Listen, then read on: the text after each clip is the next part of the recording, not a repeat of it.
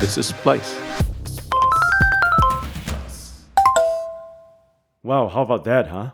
I like that Macon is a really well developed side gig for Adam Studios.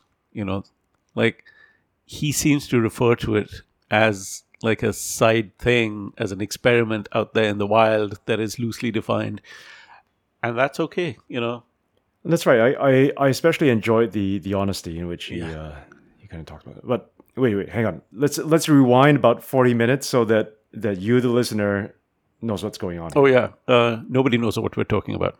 Nobody knows who we're talking about. This guy we're talking about is Macon's founder, Eugene Kahn. Eugene started out in Hypebeast as a freelance writer, just as the company was getting its feet wet in lifestyle media and that whole subculture thing.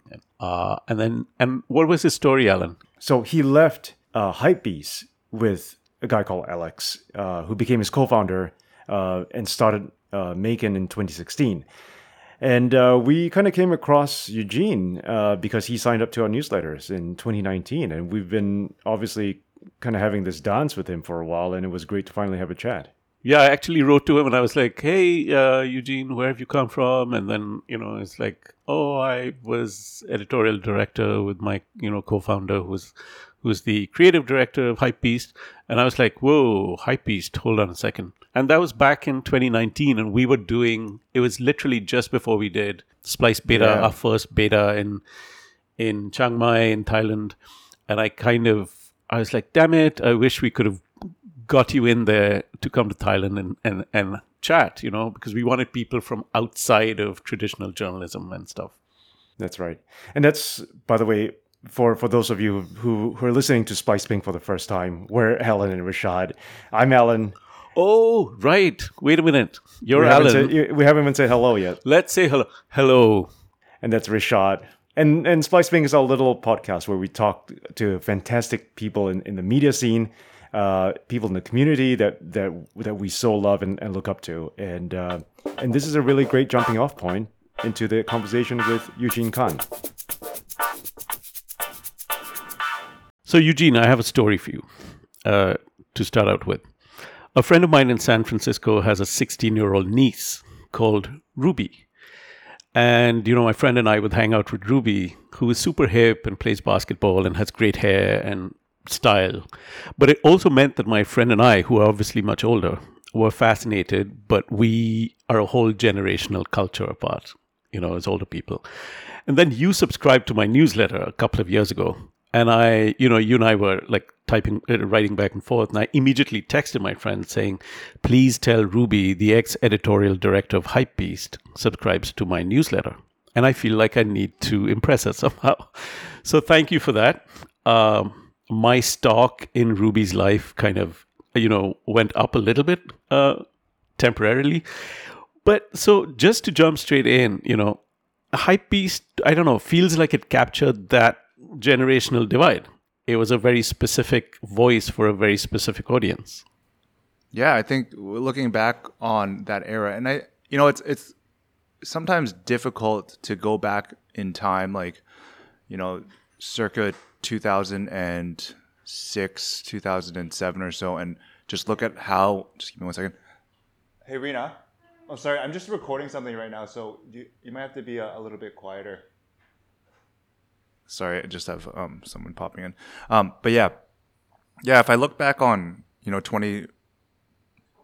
I look back at 2006, 2007, I think the whole premise of digital media to where it is now, it seemed to move a lot slower relative to what it was. But I think that what was interesting about that moment in time was that because it was so subculturally driven, it definitely cut through a bit of the noise. I think right now that whole culture is a little bit different because I think the financialization of street culture, sneakers, all that other stuff has changed how people engage with it. And, people of all different walks of life are now part of it. I think for me, it's like looking at any sort of major city now, I think the age range of people wearing sneakers has definitely widened significantly, right?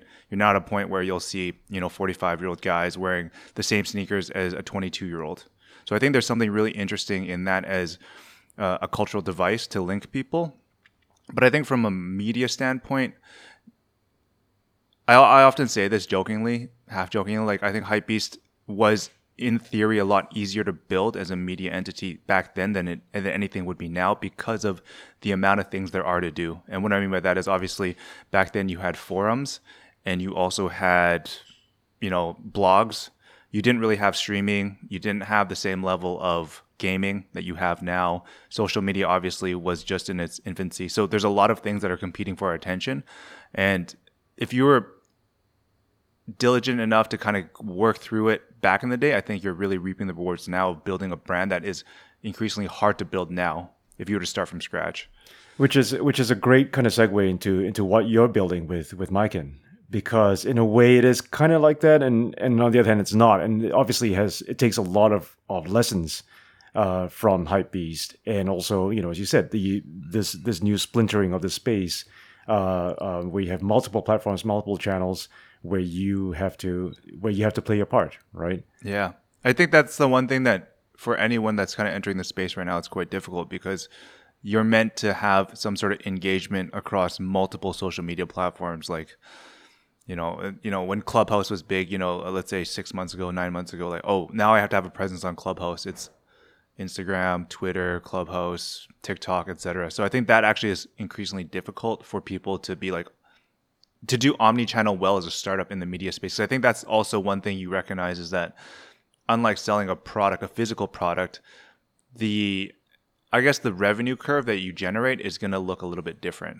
right? And I think, traditionally there's been, how do I put this? I think that when I look at the financial side of media, I've grown a little bit, I guess, disenchanted with it all, because I think coming from the world I came from that was primarily ad driven to where it is now, it's just changed significantly. And it's not to say you cannot exist as like a solo, like one man sort of quote unquote media company, but I think increasingly it's quite difficult unless you position yourself in some sort of environment that allows you what I call like lumpier payouts, which are like more B2B things, right? I think that we like to talk a lot about which media companies have thrived, and obviously a lot of them are like subscription based, whether it's The Information or the New York Times. But I think you have to be very clear about your value proposition, because I don't think the information type approach necessarily fits within the realm of like entertainment culture, like a Hypebeast.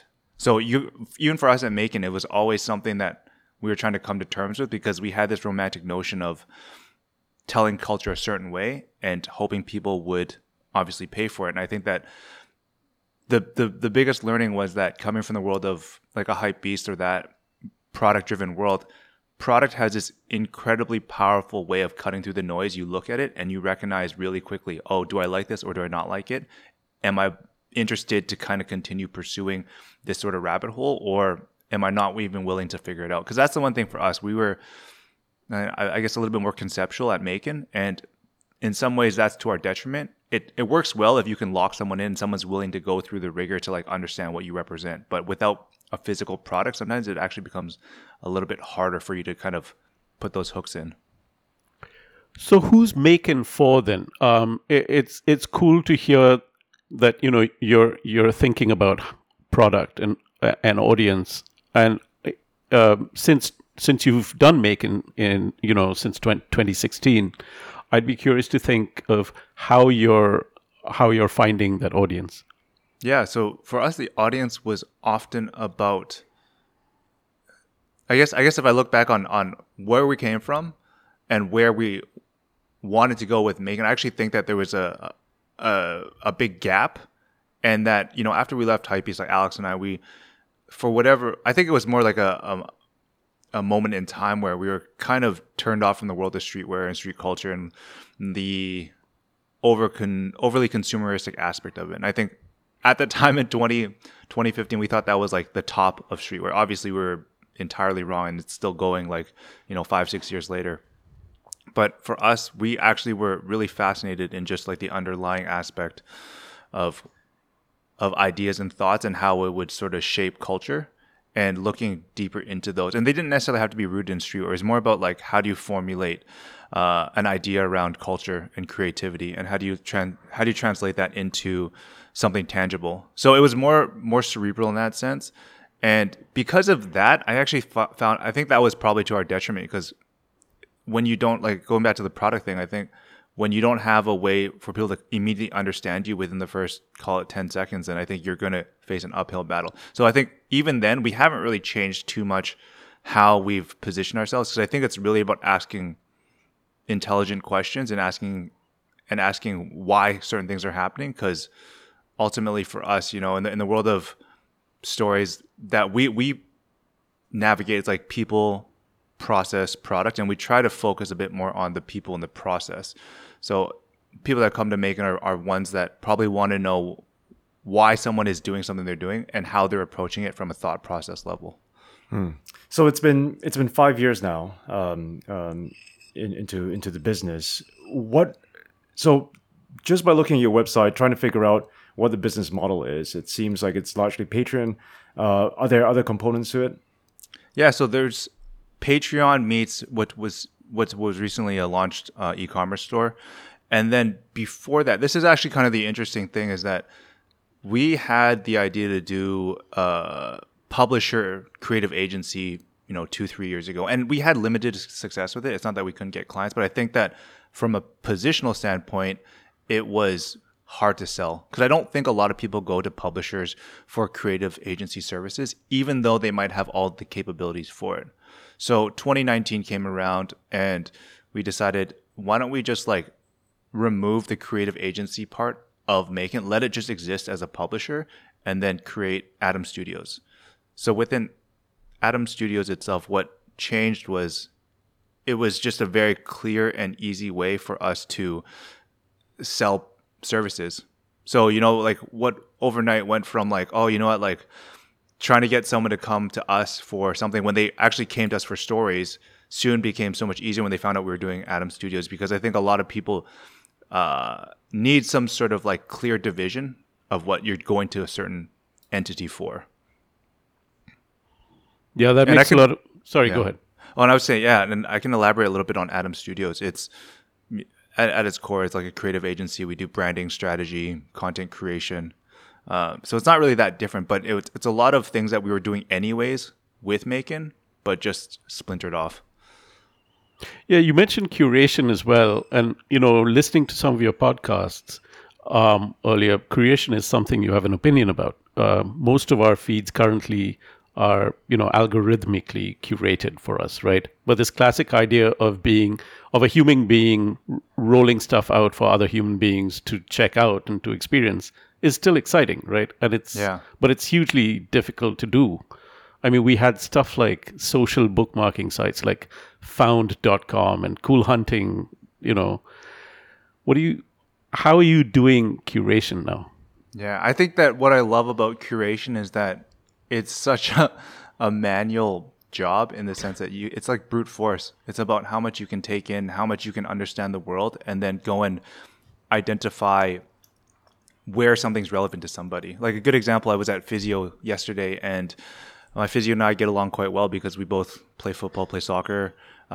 He is pretty big into it on the basis of the subcultural aspect. So I've been watching this show called Ted Lasso that's on Apple, and it's pretty popular. I think it actually is quite interesting, regardless of whether you're a North American viewer, which I tend to fall within that realm because I was born and raised in Canada, and someone who maybe grew up from the British/European perspective. So for me, it was like, oh, will I think this guy will like it? Yeah, I mean, he's pretty easygoing. He loves football, and I think there's sufficiently smart writing where I would feel comfortable recommending this to him.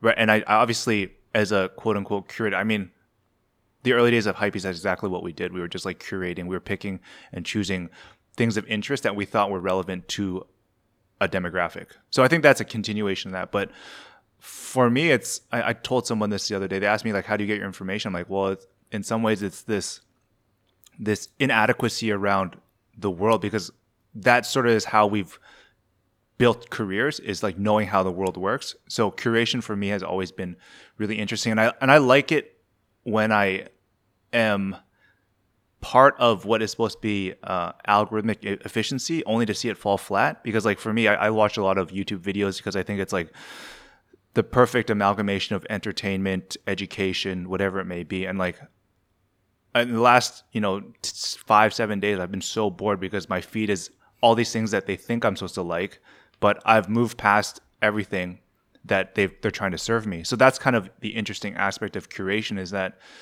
in some ways the internet now has allowed you open and sort of carte blanche to go and find what you want to be into. And, you know, when we're sort of put down these lanes that are supposed to create engagement for us, I kind of like the fact that there's still a human element that can kind of come over top and still be successful amidst algorithms. And you know, that's what's nice about culture too, is like, no one knows where culture is going per se. I mean, you could theorize through statistics and whatnot, but there's, you know, one of the examples I always like to use is that, let's say for whatever reason, some guy's wearing a t-shirt from a brand. He goes and he engages in some heroic act, and he's all over the newspapers globally. And suddenly that brand becomes relevant because he's wearing a t-shirt. Like, culture can't really predict that.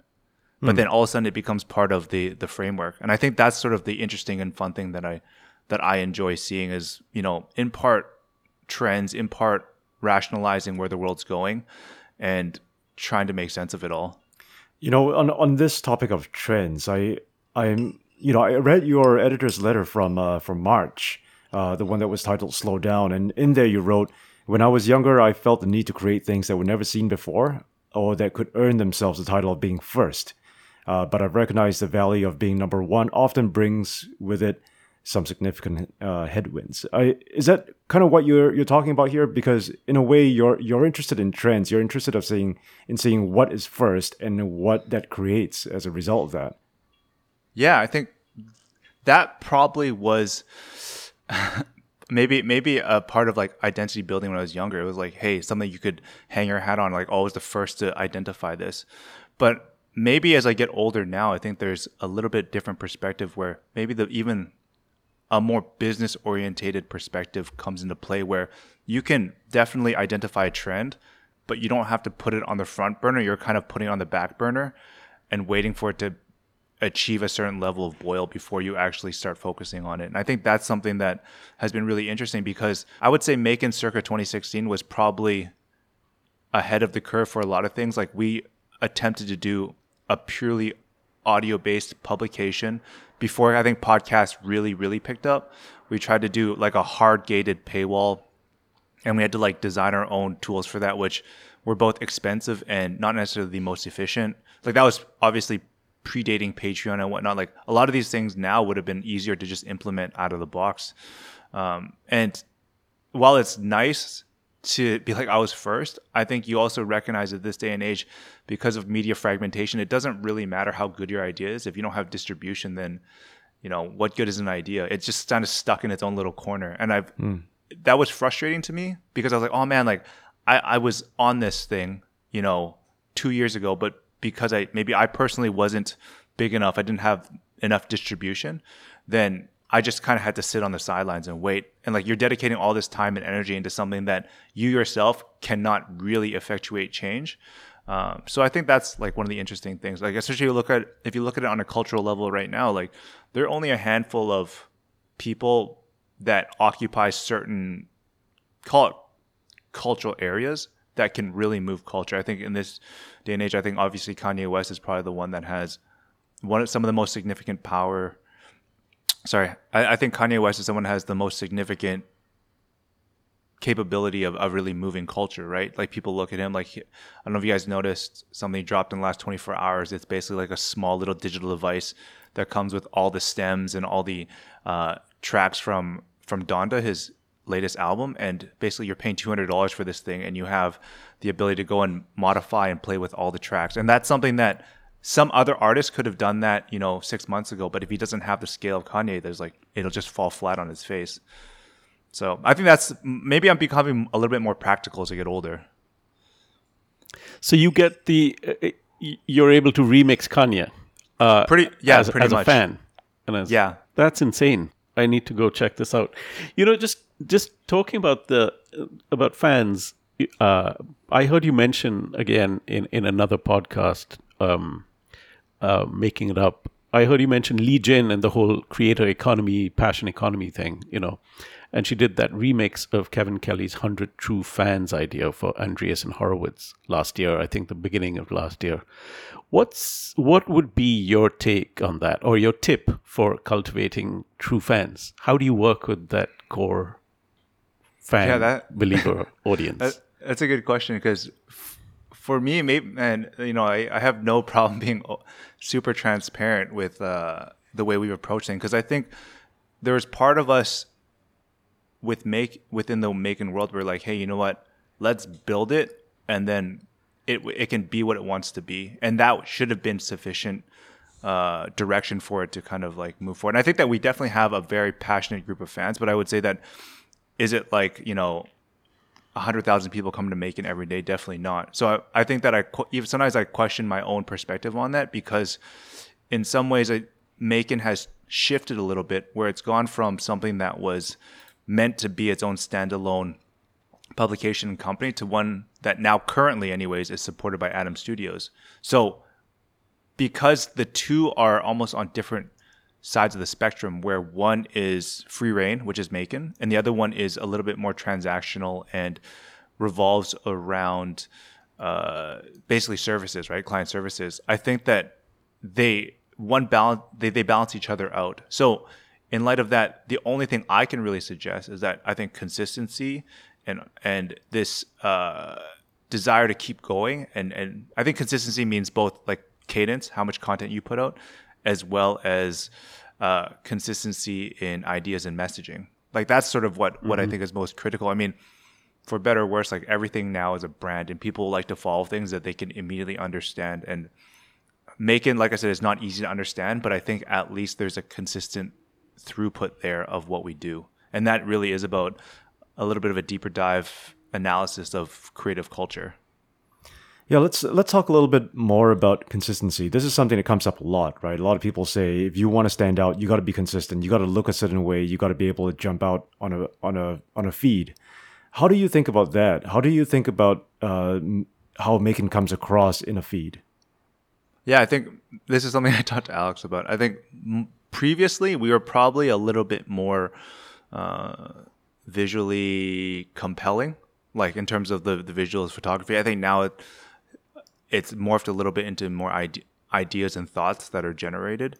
But I think that part in itself is actually a really good question, because I think amidst all the stuff that's going on right now, identifying what you represent is one thing. And I think actually that part is arguably not that hard. Like, even a template that carries some sort of brand elements is probably sufficient. I think the flip side is actually more difficult, and that's like finding people of relevance in a fragmented world.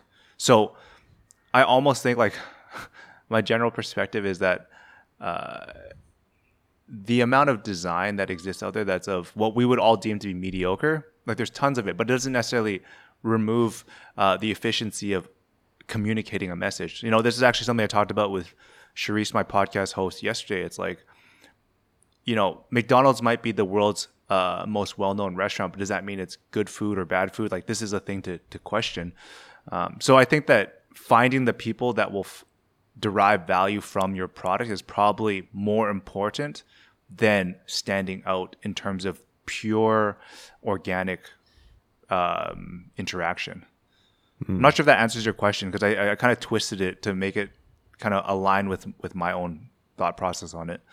No, I think it's useful. I think, a lot of people struggle with this, right?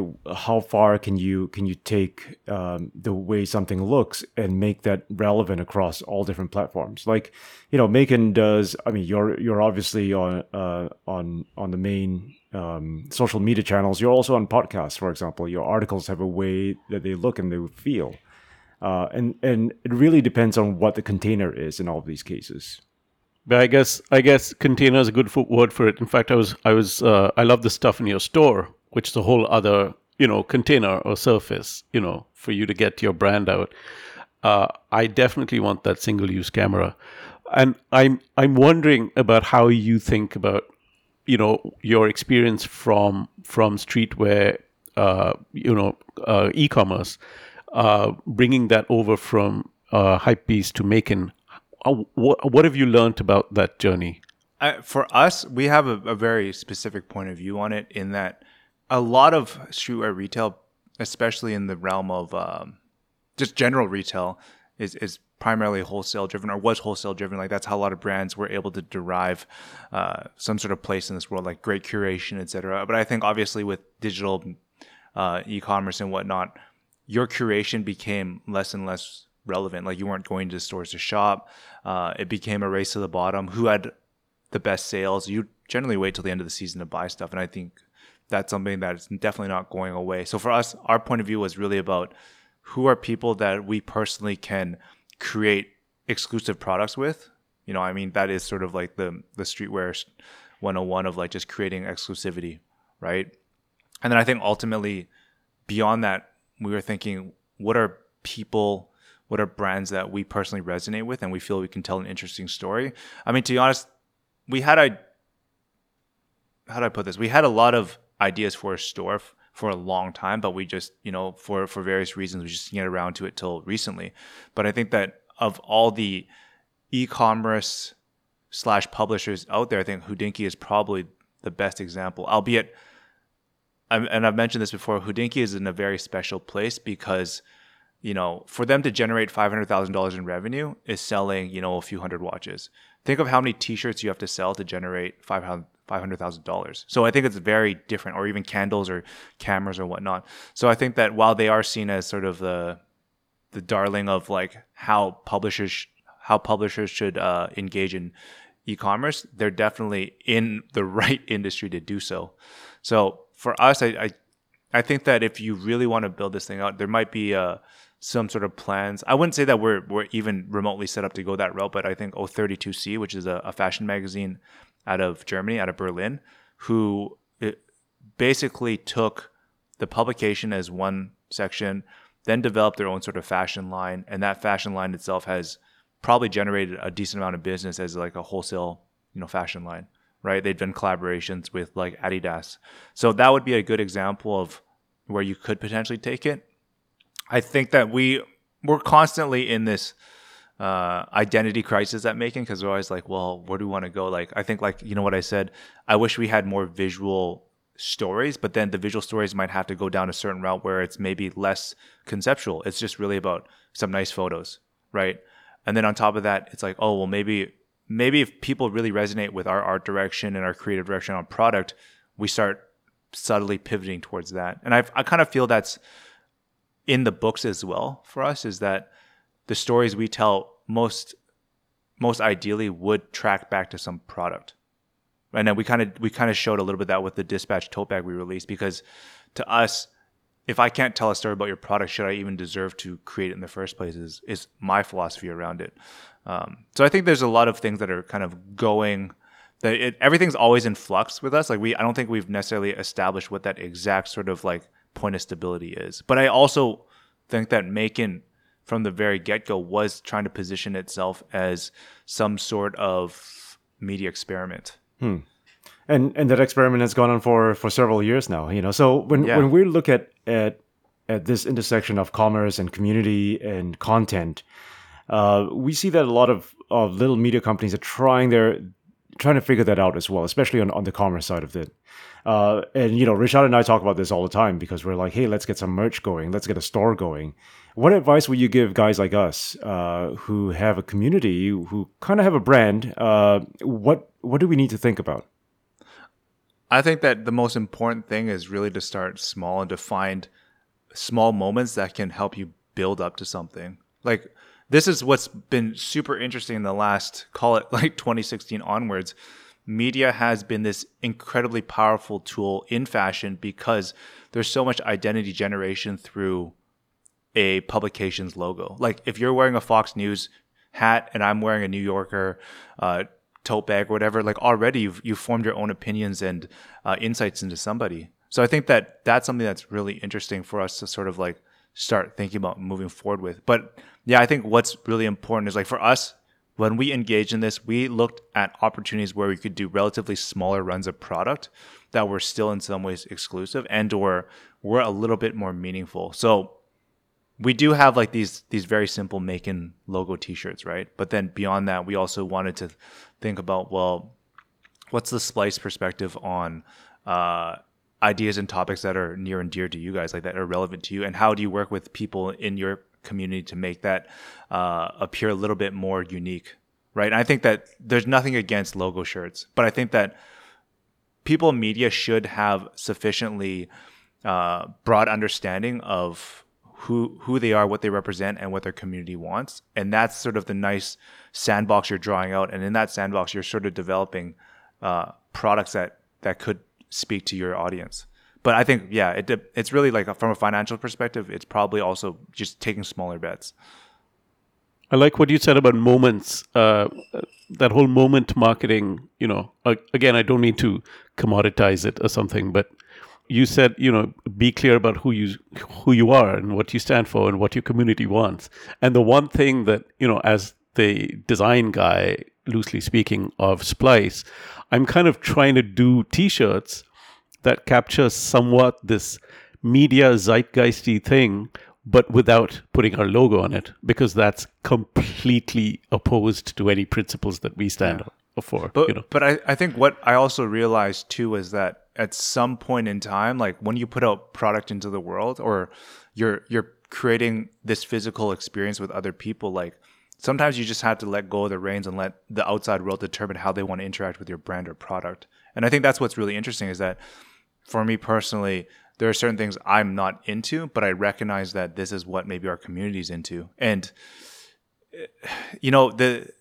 depending on how you position it, like for us, the product side was often seen as not just a revenue stream, but just also a marketing tool. And it was so interesting to see people interact with a bag. Like we probably got more interaction on our physical product than we do on like a story. Right. And I can understand why, like one's like, oh, I look at it, I'm like, that's a really nice candle and it's shot well and it has great label design. And automatically that's a lot easier for someone to understand than someone talking about like the challenges of growing as an artist, let's say.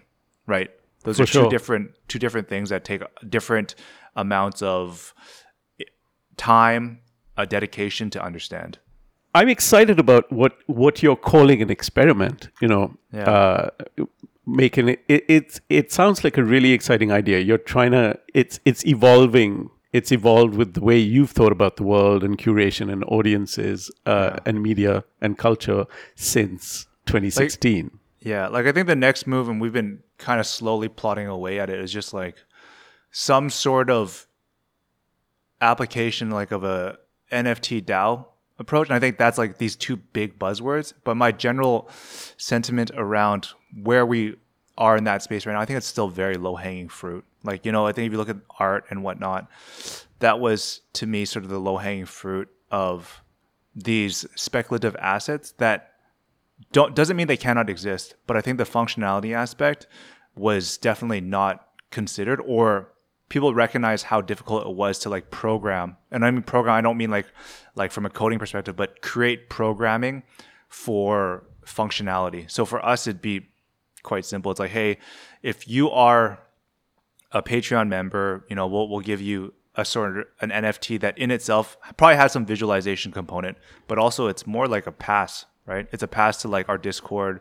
Maybe it's discounts on our e-commerce store. It's the ability to vote on what the next color t-shirt is. Like we kind of did small experiments like that. Like what is a design you guys want to see? Or, if we're going to design a second tote bag, what are updates to the first one that you want to see? And I think that is, it doesn't need to go out and be the most complex thing from day one. I think just understanding what that looks like. Because for me, if in 5 years' time, Macon was running itself and like I didn't really have to be involved in the day-to-day beyond just like keeping abreast of where I think things could go, like subtly, right? That would be I'd be more than happy for the keys to be relinquished. And it's a community-driven initiative. And also, how do you create reward? How do you pay people for the time, effort, etc.? I think those are like interesting concepts, because at this point in time, Macon as like the quote unquote experiment isn't really about me having this goal or aspiration to be like let's say $100 million media company. It's actually more about how do you create connectivity and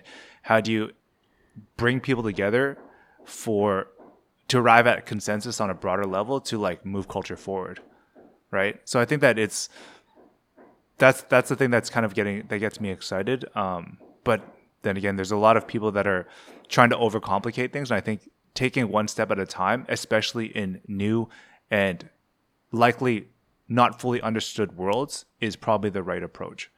Which brings me, to a question about success. Is that what success would look like for you around Macon? I think success for me, like, number one, let's achieve some sort of financial stability where it's not Atom Studios that's paying the bills. It's like, Atom Studios pays the bills, albeit we run pretty lean deliberately. But I think, trying to create handbooks that other people can jump off of and develop and build their own entities, their own businesses, I think that'd be perfect for me. Because I don't really need to be the gatekeeper, but let me sort of be the experiment. Let me figure out what worked and what didn't work. You derive those learnings and you go and do your own thing. Because I think also from a personal standpoint, this is just me personally, like, having been in this media thing for a while, like, I wouldn't say that I have the same level of energy to create. And I think my role within this whole framework has changed a bit. Like, when I was 25, like, okay, sure, you'll listen to a 25-year-old on what's cool, but like, dude, I'm like 38 now. Like, I don't think people are going to look at me and be like, yo, this is what's cool, this is what's not cool. It's more like, let me help provide some guidance for that next generation to figure out how to make things happen, how to execute. That's really what it comes down to. I think you've given us a lot to think about here. I think this is also very useful to our community. Anyone who's trying to build something today needs to struggle with all these questions that you've kind of raised here. Yeah. Thank you so much, Eugene. This is really helpful. Thanks All for your good, time. guys. Yeah, anytime. I'm a big fan of the newsletter too. And when it first popped up, I was like, oh, this is really interesting, because I think that this is my outsider's take on what you guys do well. It's really about this very well articulated and deep dive exploration into the role of obviously media in Asia, but also the graphic and visual design aspect of it. And I think that's something that in this part of the world, because graphic design, photography, the arts, etc., are, I guess, not as, I don't know if respected as world, but I guess we don't put as much weight into it as, the Western world. I think it's really nice for people to reframe their thinking in Asian media on what role creativity has in their job and how they can maybe even be more efficient and tell better stories. Wow, I'm glad we got that on tape. Yeah. That's awesome, man. Thank you so much. That's very kind of you. Yeah. Thanks, Eugene.